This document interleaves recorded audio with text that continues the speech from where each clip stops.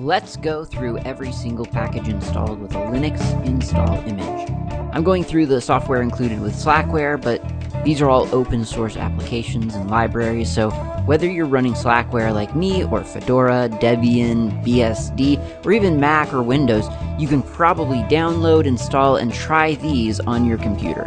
So chances are, you'll be able to learn something from this podcast. Let's get started.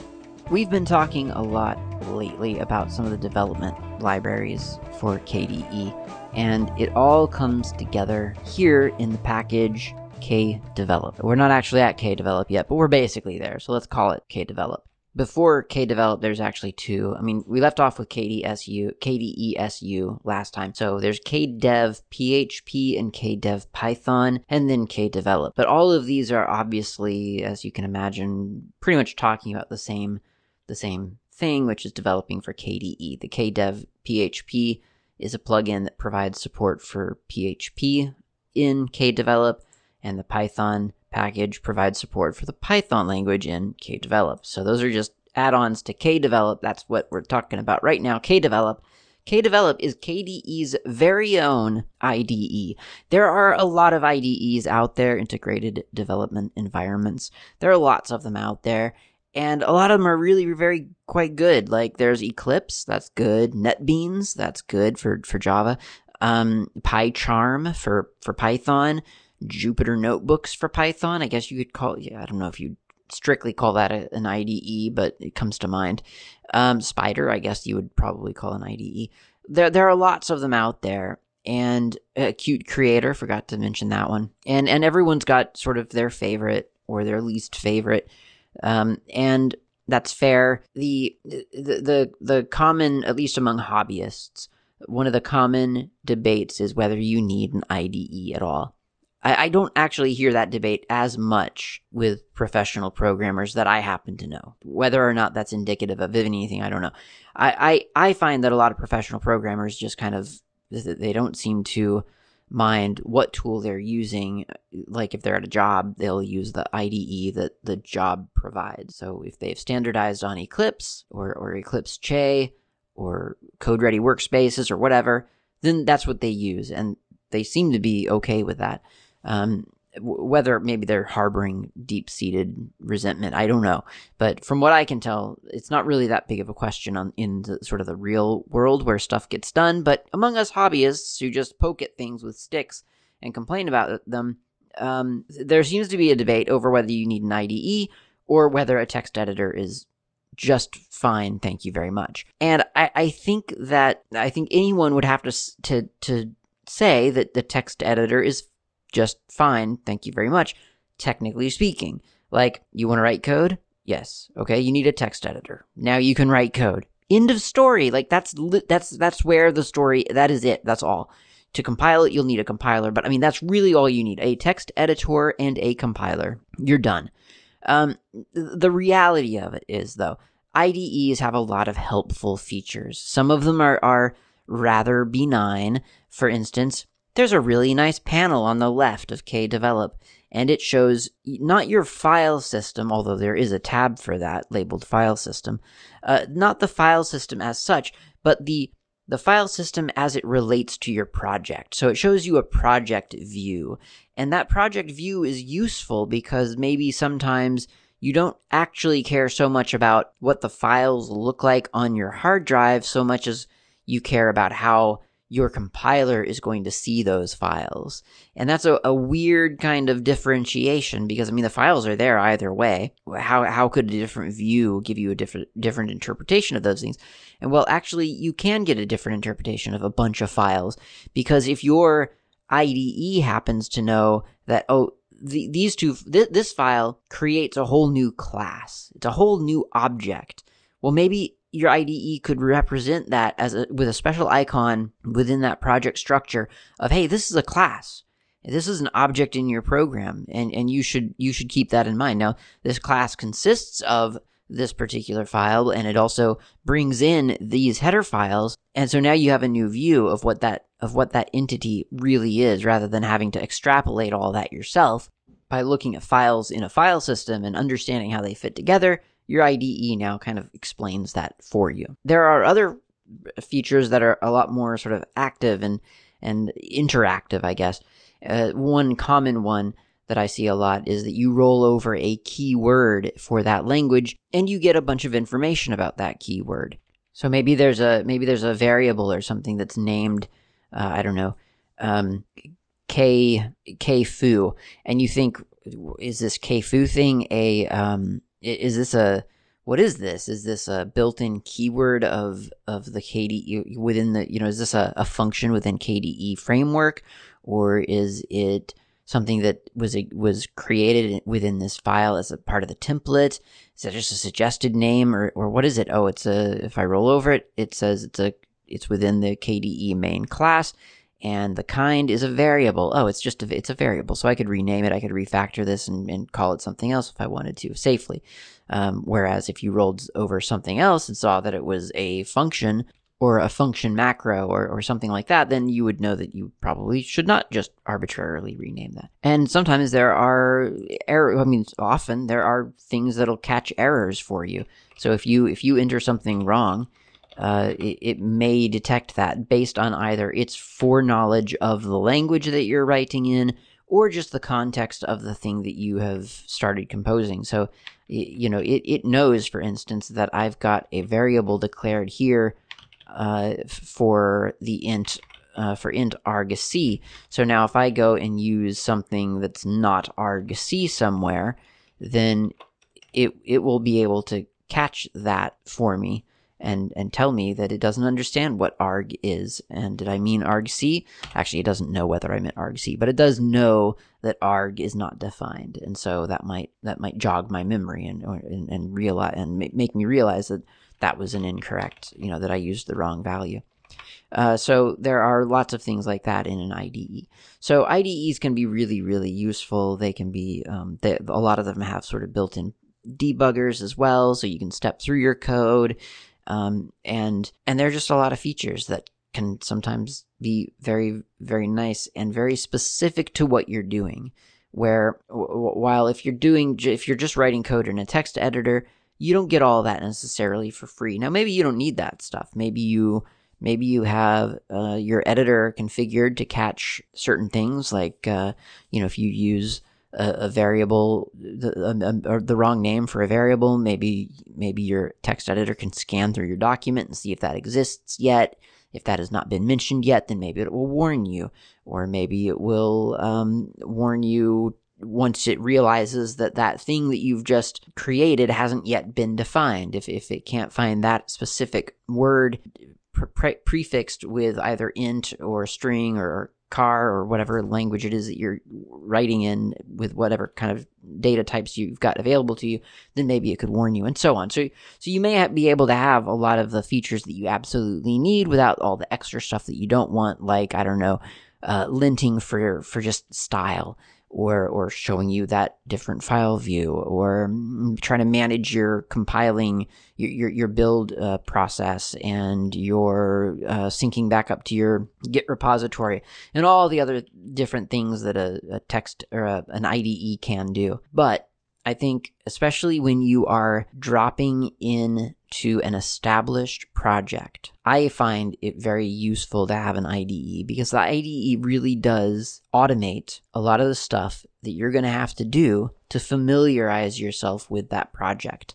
Whether that project is just learning Java or C++, or whether it is going into an established project, an application rather, that has a bunch of custom classes and functions that you can't possibly know yet because you've just opened up the code. An IDE won't explain all of those to you, but as you start to type something, it might be able to scan, it can scan through that project and find reasonable auto-completions. And I'm talking about auto-completions from header files and things like that.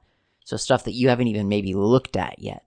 It'll know about functions that you haven't thought to check for, or that you haven't seen yet. You've checked for it, but you just didn't notice. There's already a get_foo_value function.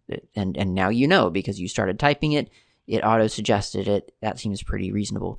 And then when you can complete it, you can roll over the function, probably, and see the documentation about it, see the doc strings. What kind of arguments does it require? What kind of output does it provide? What does it return? What kind of return value does it, and what kind of data type does it return? That's really important. So little things like that can really, really help you kind of settle into an unfamiliar project or environment. And like I say, that could be an application, it could be a framework, it could be a language, whatever it is, the IDE automates you finding out about stuff. And that's really all, when you are getting familiar with an existing project. I mean, that's really, I think, most of what you're doing is just reading code, not necessarily to sort of like understand the flow of information all the time, because sometimes there's just too much information and you don't care about half of it. You just want to zero in on that one thing. So you don't really need to know like how everything works. You just need to know what tools are provided to you to make the thing that you want to happen. And that's a lot easier when you keep getting suggestions from your IDE about, oh, there's a function for that already, or maybe there's not a function for that yet already, but there's something really, really similar to that over here in this class, and you could look at that code and maybe learn from it or whatever. So I bottom line, I think IDEs are really important. I think they're really, really almost vital for when you're contributing to a code base that has existed long before you started coding, or like long before you even knew that the project existed. There's been code of that project, and it has had a couple of lifetimes before you came along. An IDE is a really great way to kind of start getting familiar with it. That's just me personally. Other people may differ, but I do find that a lot of places that I've worked, at least, a lot of people seem to use IDEs, so I don't know. Seems to be something there. Kdevelop is the IDE for the KDE project. I mean, that's a big deal. So this not only has knowledge of Qt technologies, but also of the KDE frameworks. Because you can get a really good IDE in Qt Creator, I guess. I guess that's still around, right? They haven't discontinued that. That would be crazy. Qt Creator. Yeah, Qt Creator is still a thing. Okay, just making sure. I knew that, but for some reason maybe some other big IDE has discontinued recently. I'm not sure.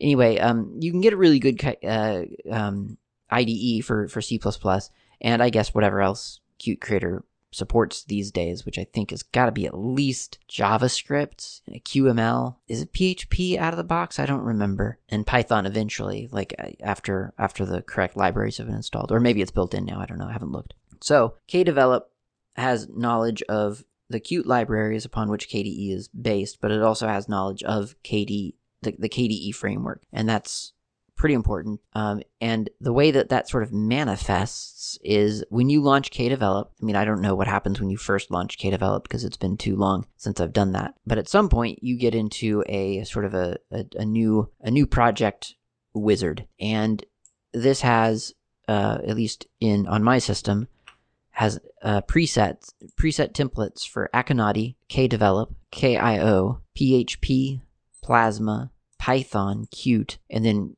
standard, which is basically just a CMake project. That's really what that is. And even within standard, you can do an empty GUI application or a terminal-based application. That's kind of cool. So yeah, you heard me correctly. There's PHP and Python sort of already kind of ready to go.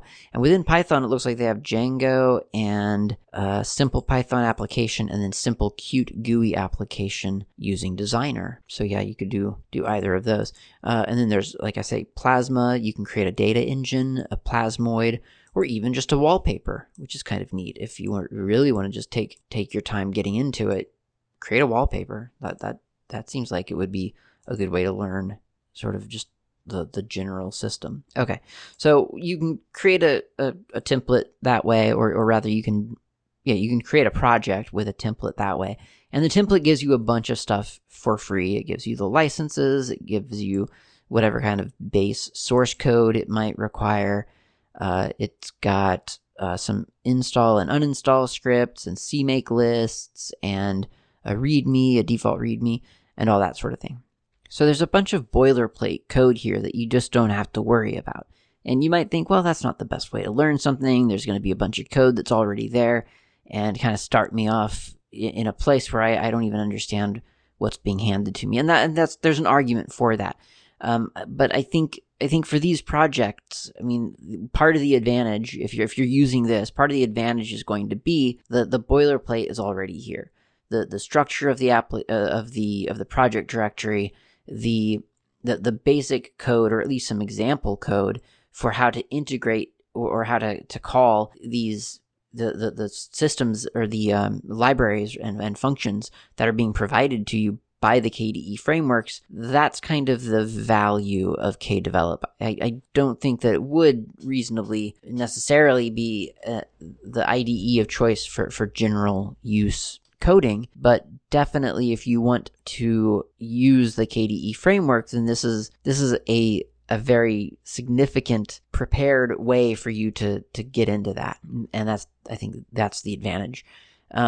The Python and PHP integration is nice because now whether you know C++ or not, you have a way to integrate into KDE with your applications. And certainly whether or not you know C++, I mean, again, that doesn't necessarily mean you're familiar with the KDE libraries, the functions that they provide, the classes that are available through KDE framework rather than, for instance, the Qt libraries. So that's really useful as well. So kdevelop it's a big kind of it's a big sort of introduction into the KDE framework, and it probably ought to be your first stop if you're going to write a KDE application or a K application. Then kdevelop is probably the place you want to look at first, at least to familiarize yourself with what's available, if not to bring your whole project into completion. Frankly, it's probably the way that you would want to go for the whole time, because that will give you the correct the directory structure that people within KDE would expect to see from a project. So that's kind of significant. Okay, so that's kdevelop. kdewebkit. This is the kdewebkit library for KDE integration. This is so endlessly fascinating because, of course, WebKit only exists because KHTML exists. WebKit is a fork of KHTML. And so WebKit coming back around into KDE is kind of funny because it was already here. It was KHTML. So KHTML rebranded as WebKit by the company that forked it, and then reintegrated into KDE as well. Integrated into Qt as Qt WebKit, and then brought into KDE as KDE WebKit. It's a lot of integration happening there, and there's a whole set of opinions about whether this was executed the best way possible. I mean, not KDE WebKit, but the fork from KHTML to WebKit. I think the widely agreed upon opinion is that it probably wasn't. There were better ways to fork a project and to work together with the KDE community, but the company that did that did not decide to exercise that option. And so now we have KHTML being developed in one place and WebKit being developed in another, and WebKit being integrated into a bunch of other stuff by a bunch of other projects, which is a good thing. I mean, it is open source, and so it is, the process is working. It's just that the company that created WebKit probably could have done it a little bit better for everyone. KDF is a little program that will show you available disk space. KDisk free. That's what KDF is. And KDF, the package, contains an application called kdisk-free. You can type in either one into the K menu, and it shows you what's available. So KDF or kdisk-free, if you prefer the typing more, and it shows you everything that's mounted. It shows you the type of the file system that mount point contains, the size of that mount point's file system, what mount point it is that you're looking at, how much space there is free, with a percentage of it, of how full it is, and then the usage percentage with a little progress bar of how full something is. Really, really handy. I mean, it is a an immediately, kind of human friendly view of du or df with a bunch of parsing and graphical display. It's not as graphical as it could be. This is not FileLight, for instance, which eventually I assume we'll talk about. But it is a nice, really quick, mostly text view of disk space on a system. After that is kdiagram, which I don't have a whole lot to say about because there's not a whole lot to look at. It's a bunch of libraries and header files and stuff that provide libraries to generate charts and Gantt charts and things like that for business applications or businessy types of diagrams.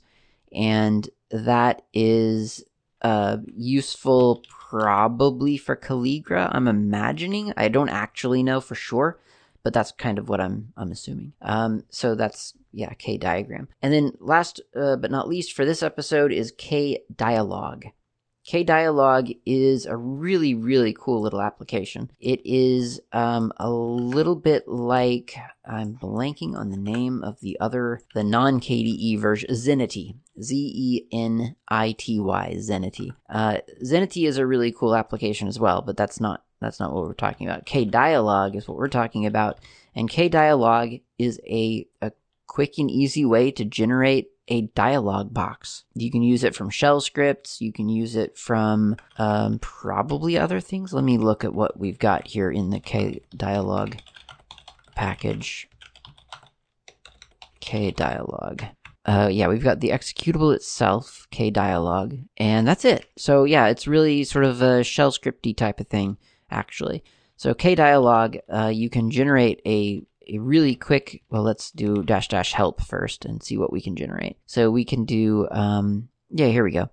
So there's kdialog, we could do yes, no text. So we could do kdialog -- yes, no, and then some text, such as, are you enjoying KDE, ? Close quote. And I misspelled the kdialog, I put a UE at the end. So there it is, kdialog with no U, E, just kdialog. And then -- yes, no, quote, are you enjoying KDE, ? And there's a yes and a no button. I click it and it exits. And that's it. That's how you use kdialog. Well, that's fun and all, but what good is it? Well, it can actually be really useful in shell scripts to make your shell script a little bit more interactive. And you can do all kinds of things. So for instance, let's do kdialog -- yes, no, quote, are you enjoying KDE? And then we're going to do ampersand. So that means if the previous command, if the first part of this command was successful, if it returned no error, 0, then we'll echo good, ! Close quote. And so then I'll hit return and I get the dialog and it says, are you enjoying KDE? I'll click yes. And in the terminal, I get the output good! Now, if I do that again and click no, then as you can probably guess, I don't get the output. I just get nothing on the terminal. So I could, for instance, say, the same thing, kdialog -- yes, no, are you enjoying KDE, ampersand, echo, good! And then, in quotes, and then pipe, which is the sort of logical symbol for if failure, then, or do this. So then echo, that's too bad. So I've got ampersand, we're going to say good. And if the previous command fails, then we're going to say that's too bad. So I'll hit return, I get my kdialog yes, and I get good. I say no, and I get that's too bad. Well, there's a lot more than just yes or no. You can do yes, no, cancel, I think. Cancel, as far as I know, returns the same thing as no. I could be wrong about that. Haven't really looked into it. There is, yes, no, cancel. There's warning, yes, no. So that's a little bit less conversational. It'll show you a warning symbol, so it looks a little bit more urgent. There's an OK with a label, an OK button label. So you could use your own text for the button. There's no label. There's a cancel label, so you can customize the labels of these buttons. There's continue. There's a sorry message box, an error box. Let's see what else is there. There's something here. Input box. There's a password input, so we could do kdialog -- password, quote, enter your secret password, close quote, comes up with a little box, and I'll say okay to that. Now, what happens to the text that I just typed? Well, it gets echoed back out into the terminal. So password, enter your password. I'll type in hello world, and then hello world is returned on the terminal. Now, the box itself, when I'm typing, it's just got little dots. It's got bullet points, so you don't see what you're typing. Although it does have one of those cool new like eyeball icons where you can choose to see the password text, which I love. But say someone was looking over your shoulder, you'd leave that off, and all people would see were dots.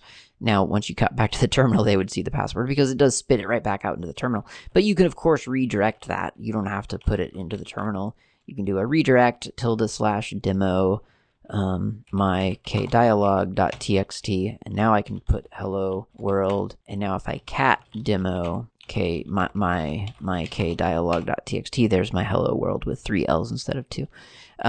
So that's nice. And of course, in a shell script, obviously you wouldn't probably put it into a file either. You would simply compare that string that you just received to the string that you expected or whatever. Probably not the best way to do passwords, honestly. You'd probably want to, GPG encrypt stuff and see what's going on. But anyway, you get the idea. There's a new password dialog box. That's kind of cool. Text box, combo box. So that's where you can input numbers and things like that. Radio lists, checklists, menus, icons. I mean, all of the widgets that are available, really, within, not all of the widgets. The common sort of interactive buttons and combo boxes and radio boxes and checklists, progress bars, color picker, all that stuff, even a file opener, like you can have someone choose a file through kdialog. It's all here. Sliders, it's all here. Calendar widget, you have it entirely available to you through just this simple front end. I mean, you kind of wish all programming was this empty. It was this easy, don't you? I mean, really, it would just be so simple if that's all it took to make really, really useful applications. I mean, I guess in a way it does. That is all it takes. This is a pretty robust front end. It would be kind of interesting to see what one could do with just kdialog. I really don't know. I haven't thought about it, but it is kind of neat to even just imagine, like, yeah, how could that be abused to be really, really useful? Right now, it's really nice. It's a nice little interactive front end to a way to give feedback to a shell script. I mean, I don't love interactive shell scripts. I mean, I feel like the point of shell scripts usually is to do something sort of fairly automatic. So I can launch the thing, I can pass some options at the front, and then it doesn't bother me again while it processes all of the things. But, I mean, strictly speaking, it doesn't have to be like that. I mean, it's a powerful little language. You could do a lot more with it. So why not try using kdialog with it?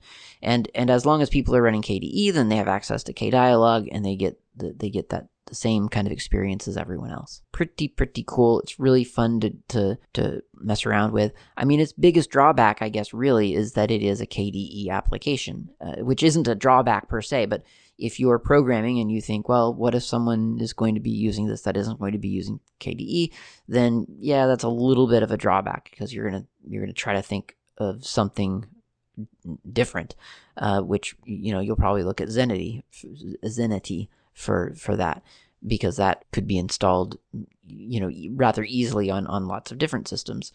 So it's a little bit weird that it's so specific to KDE, but at the same time, it is really useful, and it's really, it looks as, it follows your KDE theme. It looks as good as the rest of KDE. So it's kind of nice to have that around. Feels like it's time for a coffee break now. So let's do that. We'll come back, and I want to talk about PDFs again. I know I've talked about this several times in the past, and it's going to be the same story. It's going to be about how much I hate PDFs, but I have new information. New information has come to light, and I'm going to talk about it. So let's go get some coffee.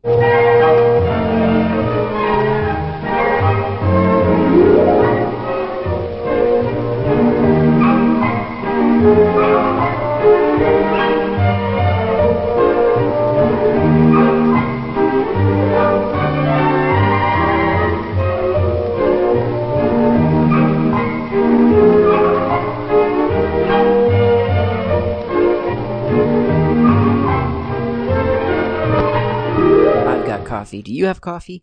I have made myself a cup of flight coffee bomber in my stovetop espresso maker, or I guess the mocha pot, as people have told me that it's technically called. Although, again, I always grew up thinking it was an espresso maker, stovetop espresso maker.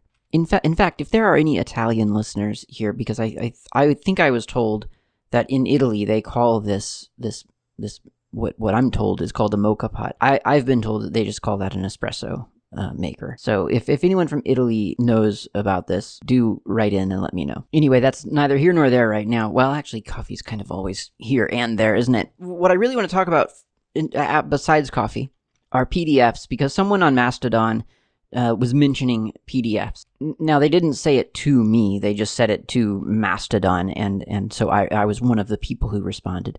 So I'm not going to read what they said because it wasn't directed to me. So what I said back, though, was PDF is designed for print. It's a bloated wrapper around PostScript, which is the language printers use to calculate what to print. And EPUBs are built for digital presentation. EPUBs prioritize content over style so they can work on a variety of devices.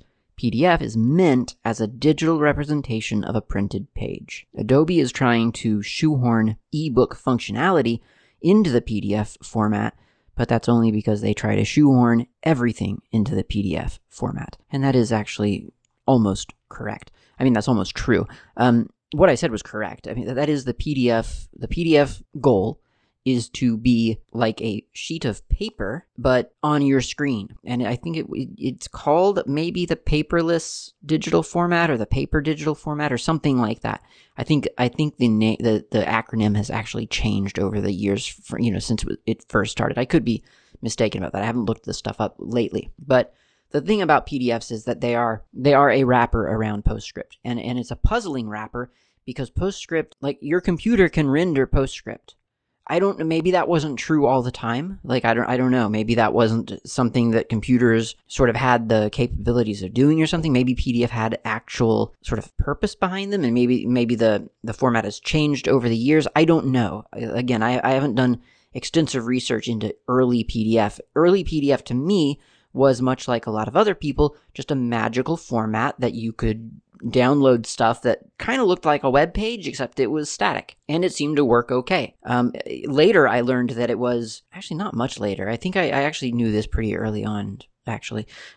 It was what they called a pre-flight format, which meant before you sent your file off to the big printer who's going to make 10,000 copies of it, PDF was the destination. You would print your thing to PDF first, so that you could verify that what you thought you were sending to the printer indeed was what you were sending to the printer. Now these days, a PDF is just what you send to the printer. But then it was considered a pre-flight format for the publishing industry, and it did well there because it was really sort of fit for purpose. Now, around the same time, Adobe was making a concerted effort to ensure that everyone in the world had access to a thing that could open up PDF documents. That was really important to them because without that component, the PDF format was largely useless. And most people didn't have a PDF reader on their computer because it was a new format at the time.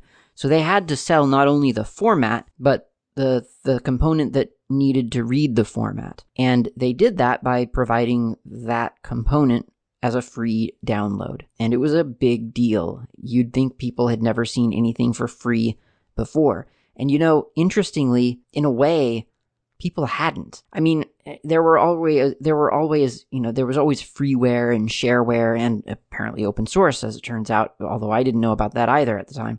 And I think a lot of people didn't know about it. But when the internet was just sort of like gaining popularity, it was relatively common. Well, it was relatively uncommon for you to understand that you could download stuff off of the internet. And so when you found that out, that was pretty exciting. You could download stuff off of this thing that you didn't have before. And one of those things was this reader that could open up magical PDF files. Wasn't that exciting?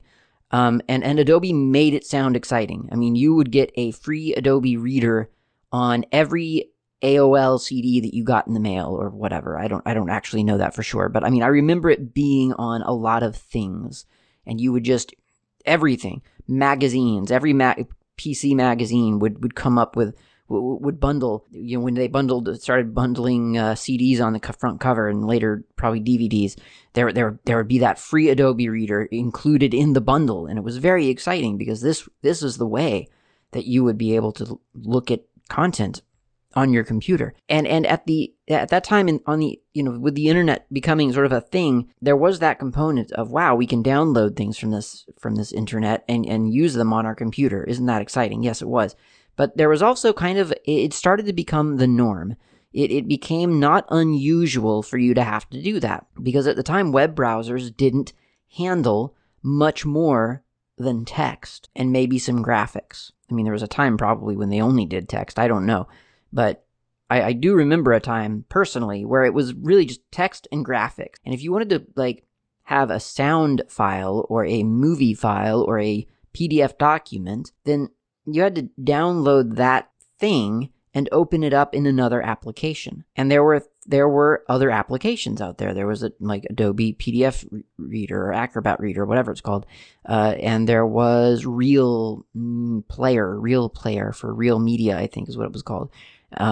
That's all I can remember. There were, Flash, what am I talking about? Flash, and then Macromedia, something else.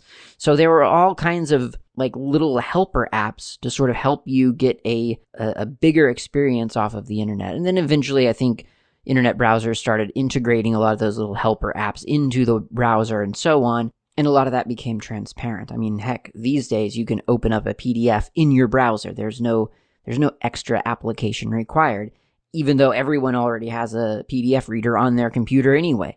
So it's PDF, the Acrobat Reader, I think, got really popular among common folk. And I wonder if that's part of the success story there, is that Adobe Acrobat in the PDF format, I should say the PDF format was used by a niche of professional workers in the publishing industry. So a very small subset of big business used the PDF format. But then Adobe ensured that normal, everyday common folk could also use that format and had access to being able to consume that format. And I wonder if there's something there, because, I mean, if you think about it, Microsoft Office in a way, or Excel at least, is kind of like that, where not everyone actually uses Excel in the office. It's a relatively, maybe not as small as PDF. Oh, well, of course, I'm talking, if you're talking about current time, then everyone's using everything. But early on, I feel like it was probably mostly accountants and people who had to do things with spreadsheets, which I can only think of accountants right now. But they would use that tool for serious actual work, but everyone else found a use for it, and so it became ubiquitous. I think Linux is kind of the same way. I mean, Linux professionally used to be really just on the server, but then a lot of people found a use for it. And I just wonder if there's something that recipe is kind of significant. And maybe not. I mean, because, you certainly you can't compare PDF with Linux, right? I mean, PDF is huge. Everyone knows what PDF is. A subset of everybody knows what Linux is. A subset of everybody who knows what it is uses it every day on their computer. So there is in some way no comparison, and yet in another way there's actually a comparison, because as niche as Linux may be, think about how it got started. I mean, it literally got started with a guy in his college dorm. I mean, it was just it's a very, very grassroots. It came from grassroots, and then it grew into something that's kind of impossibly big, and it does kind of follow that same pattern. But anyway, I digress. What I'm really here to do is complain about PDF, and I've already started doing that. I've told you already that it's a bloated format with that gets used for things aside from its actual intended use, and sometimes that's a fun, cool thing to do. We even have a term of affection for that process. It's called a hack. People hack things to use something against its intended use. So PDF is a, I guess you could say people are hacking PDF, although they're really not. It's really just abusing PDF files as a format. And here's why I say it's more of sort of abuse than hack, because hack is usually, not always, but usually there's an implication that it's improving the thing. It is using something in an improved way. Again, not always. I have purchased books off of Humble Bundle from time to time. Sometimes you get an EPUB, sometimes you luck out, so other times you get a PDF. And Humble Bundle doesn't make a distinction between those two formats. They'll say that it's an ebook bundle, and sometimes they mean it's a bundle of EPUBs, and sometimes they mean it's a bundle of PDFs, and other times they mean it's a bundle of comic book archives, CBZs. So they don't really differentiate between that. And by the way, sometimes they make their CBZs wrong. I have filed a bug with them, and they didn't understand what I was talking about, but they did do it wrong. They had a folder embedded in their CBZ, and they're not supposed to do that. It's just supposed to be a zero-level zip archive with no descending, no subdirectories within the archive. So anyway, PDFs. This previous, the most recent bundle that I purchased from Humble Bundle was a collection of what turned out to be PDFs. And yes, you can, like, if you go to Humble Bundle, just to be clear, you can go to their book bundles and look, and if you do your due diligence, you can find out whether it's an EPUB or PDF before purchasing. So I'm not saying that they tricked me or anything like that. I'm just saying sometimes you see a really good looking bundle of books and you think, I'm going to get that because I would like to read those books. And sometimes, and then once you've made that decision, sometimes it's a PDF, sometimes it's an EPUB, but you're going to get it either way. And that's what I did here. So saw a bundle of books that I thought was interesting. I purchased it and downloaded a bunch of PDFs. And the advantage of distributing a book as a PDF for a publisher is that there are no extra steps involved.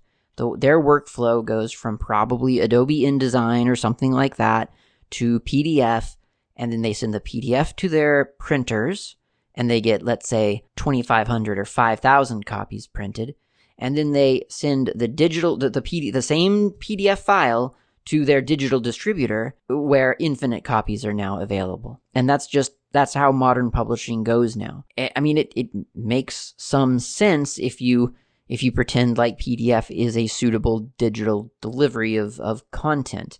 I'm going to argue that it's really not. It's not meant for that, because if you've ever tried to read a PDF that was formatted for an 8.5 by 11 piece of paper on a phone, you know how horrible that is. And I know there are some applications, I think if you sign up with Adobe and get an account with Adobe, you can download their special super duper Acrobat reader that will, I think, impose reflow on PDFs up to a certain size. And that's just, I mean, listen to that process, right? I mean, that's a horrible process. So obviously not a good format. But anyway, aside from that, there are PDFs that are, I mean, we're talking, well, actually, here's a funny one, right? So this one was 134 megabytes. It was one page. It was just a graphic. It was a map. You open the thing up, it's literally one page that is a graphic. And I thought, well, that's a really big PDF, 134 megabytes for a graphic. And admittedly, you could zoom in to that map quite effect. You know, you could really zoom in a lot. It's a very high resolution graphic. 134 megabytes though, we're talking XCF, you know, like that's got to have layers and stuff in it. So I took that graphic into Inkscape first, because that's what I usually use to deconstruct PDFs, because Inkscape can convert using the libpoppler, or the Poppler library, libpoppler. It can convert from PostScript and PDFs and stuff to SVG. So I took it into Inkscape and extracted the image and discovered that there were no layers, no PostScript, or, well, I guess there's PostScript bit data, but it wasn't a vector graphic, in other words. So, which I kind of figured it wasn't, because it's 134, but I thought maybe there at least were components to this graphic, but as far as I could tell, it was a flat PNG. So I took the PNG and saved it out to disk, which ended up being something like 60 megabytes. So that's already, I've cut the size of the PDF in half by extracting the one graphic that it contained and exporting it as a PNG. I don't know what they had it saved as in the PDF. I think it was a PNG, to be honest, but maybe it was a TIFF, who knows. So already cut the thing in half, and then I used ImageMagick to convert the image down to a WebP format and got the thing down to 4.4 megabytes. Understand that there was no loss of resolution, no noticeable loss of quality. It was just a matter of taking it out of the PDF. Well, really, it was just a matter of taking it out of the PDF, but also converting it to something smaller like WebP, which is kind of the best you're going to do for graphic size right now. 4.4 megabytes down from 134. So if you ever doubt that PDF introduces some amount of bloat, then there's some evidence that is true. Now you can argue that, well, what really probably should have happened was that the publisher should have gone to extra, obviously if they're sending that file to the printer, then file size doesn't matter. And in fact, the bigger probably the better, because you have more color depth and so on. So it would be better for them not to compress the thing. And I would agree with that. That is absolutely true. And so I think part of the problem of PDF, it's not just that it's naturally bloated. I mean, it is, but it's not 134 megabytes up from a 63 or 62 megabyte picture bloat. That's something else is going on there. And maybe it's just, I don't know, maybe it is color space or something, but whatever it is, something's going on there that probably makes sense for the printer, not for the digital distribution. So obviously it would benefit the user, the digital distributor, to get the lower quality or the more highly compressed PDF rather than the lossless uncompressed PDF. So that's kind of on the publisher and the digital distribution. I think between those two, they probably should have figured that out if they really cared about digital distribution. And I don't blame the publisher, to be honest, because they're a small-time press. And like I say, the advantage of distributing PDFs is that you don't have to go through any other step. And I guess I can't really blame Humble Bundle because they're going to post whatever you send them. So I don't know who gets to take the blame there, but between the two, I think the users would have appreciated, or at least this user would have, a smaller file. So anyway, got that file down to 4.4 megabytes, which was nice. And it was really just a matter of well, I used Inkscape, but you can also use PDF image, or is it PDF2 image? Better check. PDF2 image? No, just PDF image. Oh, images. PDF images. And that is a package that comes with libpoppler, which maybe we'll get to libpoppler at some point. But you can use that to extract an image, and there are different flags that you can use to extract different formats out of the PDF, and sometimes you have to mess around a little bit to find out sort of like the best quality, and then you can compress it more with ImageMagick if you want. So that's one workflow to get around the whole PDF problem. Another, or not a workflow to get around it, but a thing to do with your PDFs, possibly, potentially, is to minimize them. Like really, it is well worth it. And there are some PDFs that you wouldn't want to do that with. I mean, like I say, quite possibly there are PDFs that you actually want in their fullest quality because you are actually sending them to a printer. I would not minimize those in any way. And there are some that have graphics in them that you really, really care about. Like if I had a PDF of fantasy art or something, or important graphs that I was going to have to put up on display somewhere, maybe I wouldn't want to reduce the quality of those. But if it's a PDF where you know you're only viewing it on your computer screen, and if you have a backup of the full quality PDF, then for me at least, there's no reason not to optimize the PDF. And by optimize, I really mean go into the PDF and reformat the images. And I've talked about doing this before when we were talking about Ghost Script, but either since then or who knows, maybe I had it and I didn't mention it, or maybe I even mentioned it. I don't know.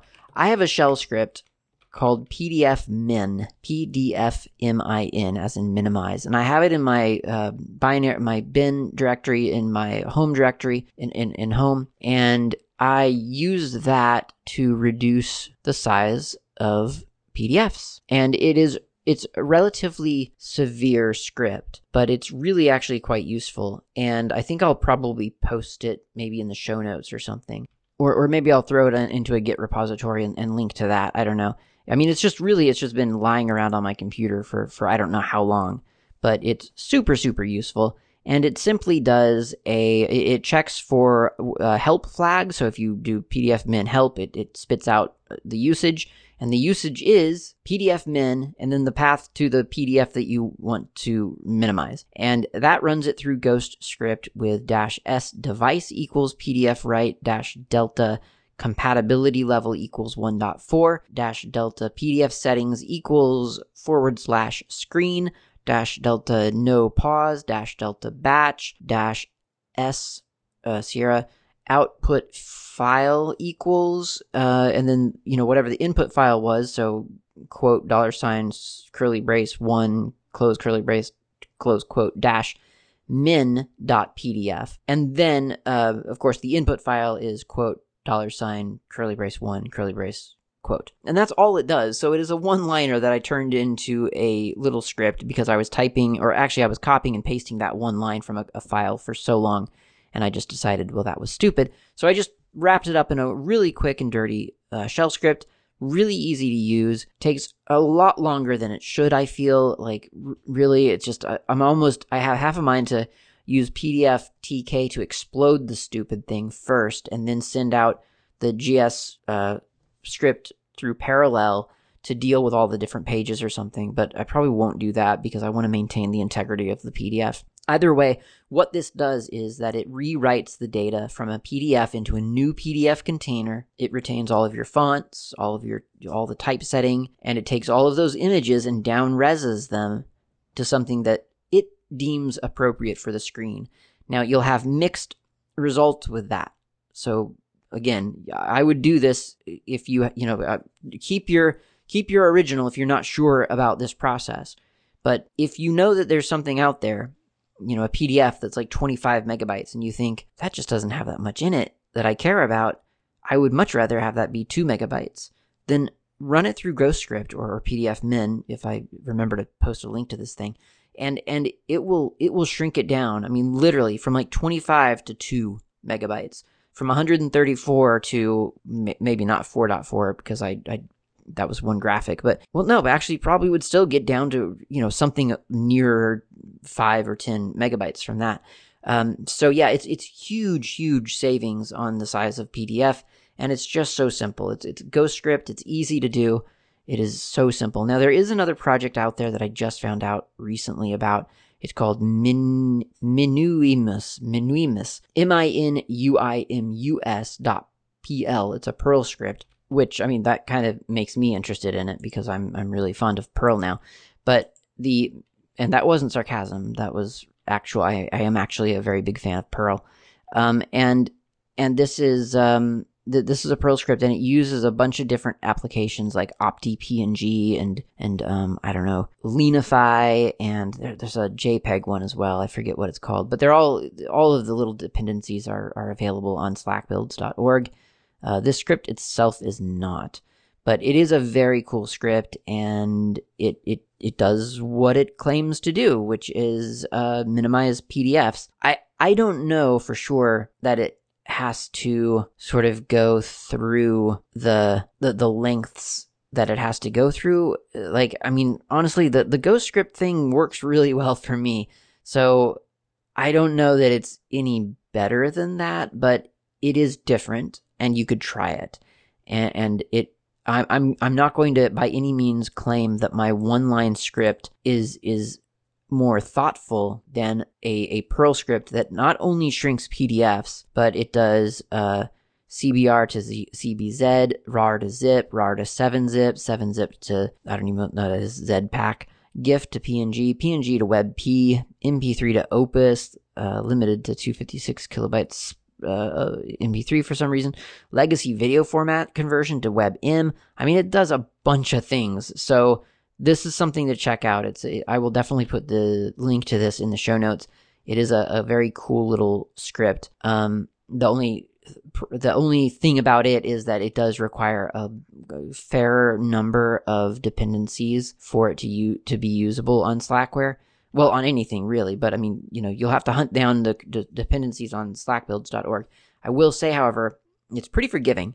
Like, as long as you have the basics, which I think is OptiPNG and whatever that JPEG one is that's slipping my mind right now. As long as you have, like, the basics, it will happily process your file, I mean, as long as it can, and just leave off the stuff that doesn't, that I can't do, you know, like, so if there are some soft dependencies is what I'm trying to say. So that's a cool one. Definitely worth it. Or, you know, if you're trying to reduce the file sizes of things, it is definitely worth looking at. So do check out either pdfmin or minuimus.pl, because they're both really great ways to save a little bit of hard drive space. And I mean, honestly, just to make your PDF more performant. I mean, that's half the battle, really. It's just loading up a 134 megabyte PDF file just to read some text and glance at some graphics as they fly by. It just seems so silly. So reduce it. Get it down to like 2 megabytes. It's a lot easier. It's a lot faster. It's just better. So try that out. Okay, that's it. That's all I have to say about PDFs for now. I will definitely return. Oh, you know what? It's not. See? I'm going to return to the topic right now. So someone did ask me in response to my Mastodon post that about like alternate formats. Like, well, what's the open source alternative to PDF? And I've talked about this on this show before, or maybe it was Hacker Public Radio, actually. I'm not going to go too deep into it here, but just going to throw out some things. And I said to this person that it depends entirely on your use case. Because obviously if you are, maybe not obviously, but if you are sending something out to a printer, then your best bet is a PDF. That is its intended use. That's what printers use. And so that's what you would want to send. I would send a PDF before I sent just a PostScript file, even. Like, I imagine out there in the non-open source world, people could open up PostScript in something reasonable. I don't know. Then maybe not. Ocular and Inkscape and all, you know, LibreOffice, they just treat PostScripts as PDFs. So, I don't know. To me, it's not a big deal. But for the real world out there, PDF is the right target if you're going to print. That's the purpose. And I'm not saying that because like PDF is well designed. I'm just saying that's the printing industry has adopted PostScript as the language of printers. And so if you want to give a printer exactly what you want to see, you want to talk in the same language. You don't want someone else to have to come up behind you and convert a bunch of things. So use PDF. Or if you really, really don't want to use PDF, talk to your printer, ask them if they accept PostScript. It's not outside the realm of possibility, but PDF is the one that makes sense for that task. Now, if you want to avoid PDF altogether, and there are obviously many, many reasons to do that. I mean, that's what the last 20, 30 minutes have been all about. But if you want to avoid them, PDF format, then there are alternatives, and I'm going to talk about them really quickly right now. And it depends on your use case, like I say. So printer, yes, PDF, or an EPS or something like that. But really, PDF is what you want. Otherwise, if you're going out to something else, so for instance, maybe you just want a non-editable format. That's all you're after, really. You want to deliver people a presentation, and you don't want them to be able to go in and get it all messed up. You don't want them to be able to edit it, because that's not the intent. Well, you could just use a graphic format. There are lots of great graphic formats out there, and most people can open them in the very least, they can open them in a web browser. So any graphic format like PNG or JPEG or WebP, that'll do. Now, you could also use most graphic formats within a zip container, .cbz specifically, and some people may have a comic book reader on their system and be able to open it just as as a graphical ebook on their computer that way. That would take a little bit of prep because you can't really count. You know, CBZ is not as ubiquitous by any means as PDF. I mean, I guess nothing is really. Well, JPEG is pretty ubiquitous. But that, you know, you'd have to know your audience there. But CBZ is a valid alternative. DVJU, or is it DJVU? It must be DJVU. Is another format I've talked about on, I think, Hacker Public Radio. It is not well supported. It's not even all that great. I mean, it's an interesting curiosity that it exists. For me, I don't feel like there's that much of an advantage over DJVU over CBZ. Although, to be fair, CBZs don't really account for embedded text at all, and DJVU does. So I guess there is that advantage. And then, of course, if you're just sending text, you can just send HTML or EPUB or a text file, something like that. Like that works as well. That's perfectly serviceable. And again, people are going to be able to open those up in a web browser if nothing else. So those are formats. Those are things that you could do. Oh, in EPUB. Did I even mention EPUB? Yeah, I did. HTML or EPUB, or a plain text file, or I guess like an Office document of some sort. I don't know what non-open source people use for that. I guess just docx. I don't know much about that. But I mean, .odt file, why not? Certainly if people are using like Google Docs and stuff, that can open up an ODT file. So lots of different options that aren't PDF. And I think we've gotten into a really weird place in computing right now, where it almost feels like if people are trying to deliver a thing that isn't music or video, I think a lot of people just kind of think it has to be a PDF. And I don't know I don't know exactly how we've gotten there. I mean, I know PDF is ubiquitous, but I mean, why do people think, oh, I want to deliver this graphic to people? Quick, make a single page PDF that contains a single PNG graphic and send it to people. Like, why? What's the thought process there? It just doesn't make any sense to me. Even for printing, to be honest, it just doesn't really seem to make a whole lot of sense. I don't know, maybe PDF has some kind of color space preservation thing that I've never looked at. But to me, that just seems like a really weird workflow, and I think that it's representative of the fact that, yeah, I think people kind of think that, well, the only way I know to deliver a thing to people is wrapped up in a PDF. And part of that might simply be because web browsers handle PDFs rather elegantly. I don't know. I mean, is it more elegant than an image, though? I really don't know. Maybe if browsers started doing like rollover things for specially marked up images where you could because PDFs, when they loaded your browser, you have like that little toolbar at the top, at least you do on Firefox, and you can download or print or something else. So maybe that's part of it. Like, people understand, okay, I've got this document, it's in my browser right now, but I could download it into my hard drive. I mean, they don't understand that it's already been downloaded, so they can think, oh, I can put it in a place that I can find again, and they understand that. And maybe just some people just don't know that you can right-click on an image on the internet and download it, that sort of thing.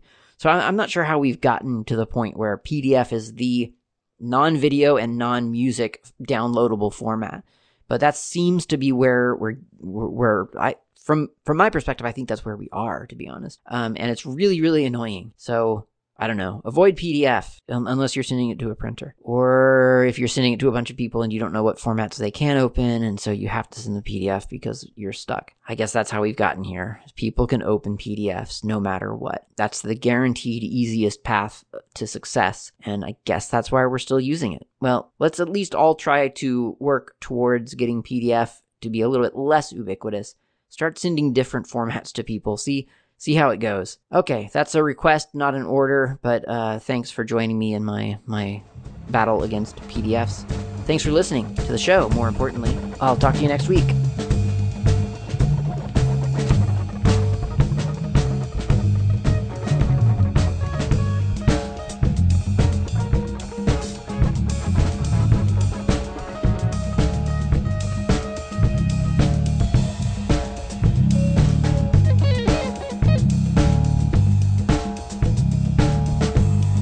Thanks for listening. My name's Klaatu. You can reach me anytime over email with feedback or comments, tips, or just to say hi. My email address is klaatu@slackermedia.info. You can also reach me on the Mastodon network, not Klaatu, at mastodon.xyz. The show's intro and outro music is by Fat Chance Lester. You can find their music on bandcamp.com or on GNUWorldOrder.info. In the archive, you'll find a music directory containing the album from which this music has been extracted.